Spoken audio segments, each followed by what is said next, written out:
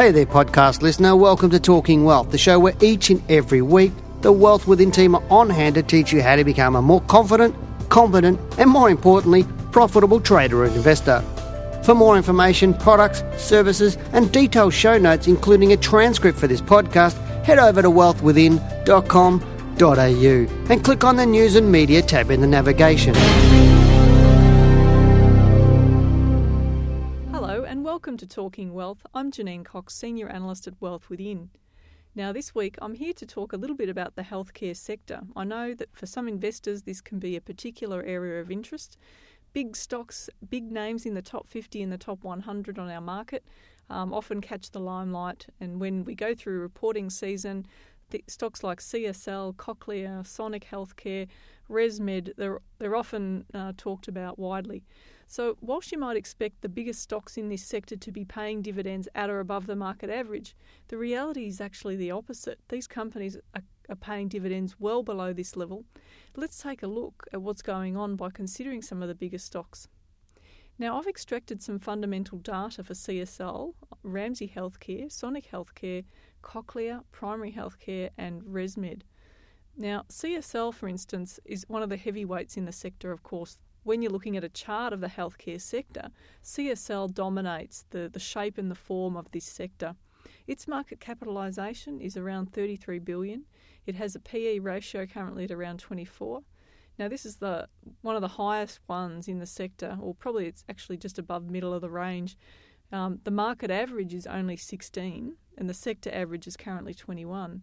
The current yield for CSL is 1.7% unfranked, and the current earnings forecast is low to mid double digits at 14%, and that's on the back of around 9% for the prior year. So it's a good idea to take a look at a number of fundamentals, not just the PE. When we're teaching people how to analyse stocks, predominantly our course is technical analysis. However, we do filter based on fundamentals, and earnings forecasts are really important in doing that. So far, shareholders, including the big institutions, are not putting much pressure on companies like CSL to lift their dividend yield.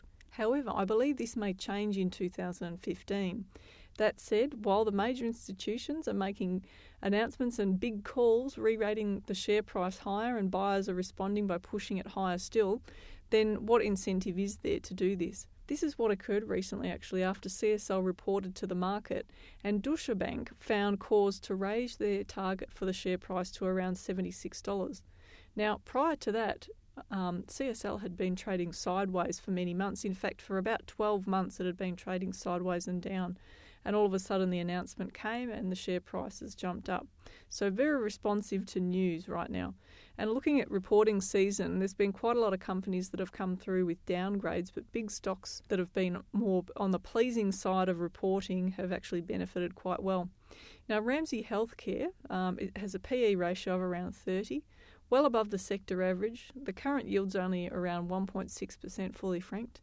Now, currently Ramsay's 2-year forecast is in the high double digits at around 19%, and it's on the back of 17% for the prior year. The company is due to report to the market on the 28th of August, so you really need to wait for an update then.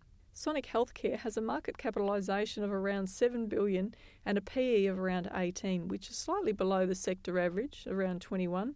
The company's yield's currently around 3.6% and is 45% franked. Now, this is probably one of the better stocks in terms of the dividend payout if you're looking for a stock in the healthcare sector.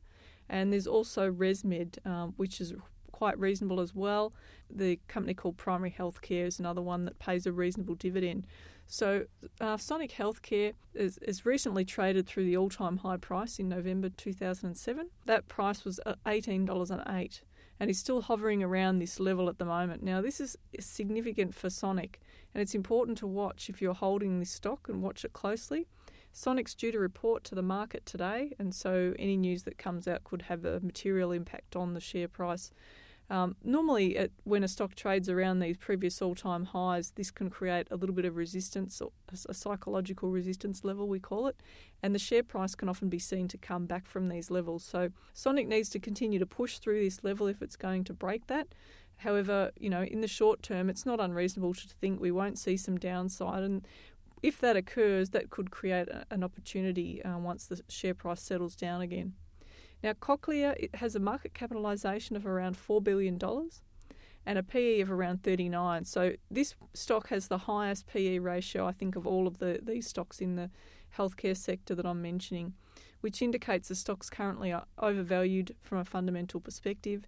But if I look back in history at what the data represented, say in 2008, 9, even back to 2007, historically these healthcare stocks would have reasonably high PEs. But the earnings forecast, the forward earnings forecast, often would be, reasonable to high double-digit earnings growth, so higher than what we're actually seeing at the moment. The company's yield is currently around 3.7% and is 20% franked, so that's reasonable. Their 2-year average forecast is currently around 36%.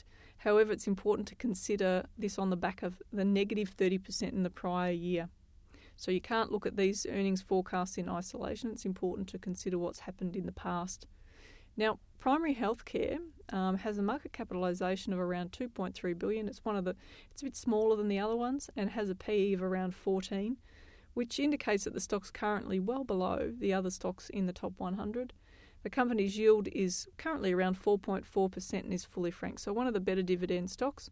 The company's 2-year average forecast is currently around 9.6%.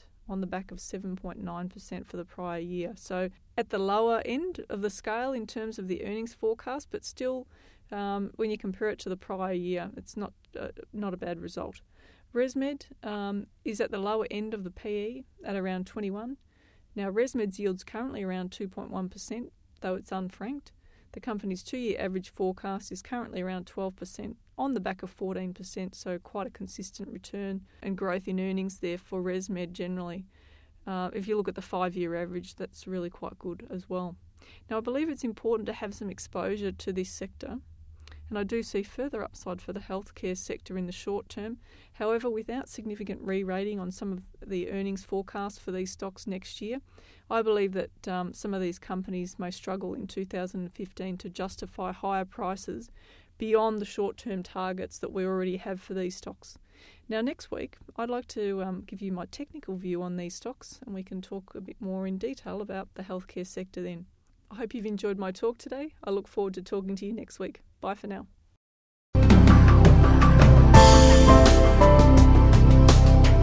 Thanks for listening to this week's podcast. For more information, products and services, and detailed show notes with a transcript for this podcast, head over to wealthwithin.com.au and click on the News and Media tab in the navigation.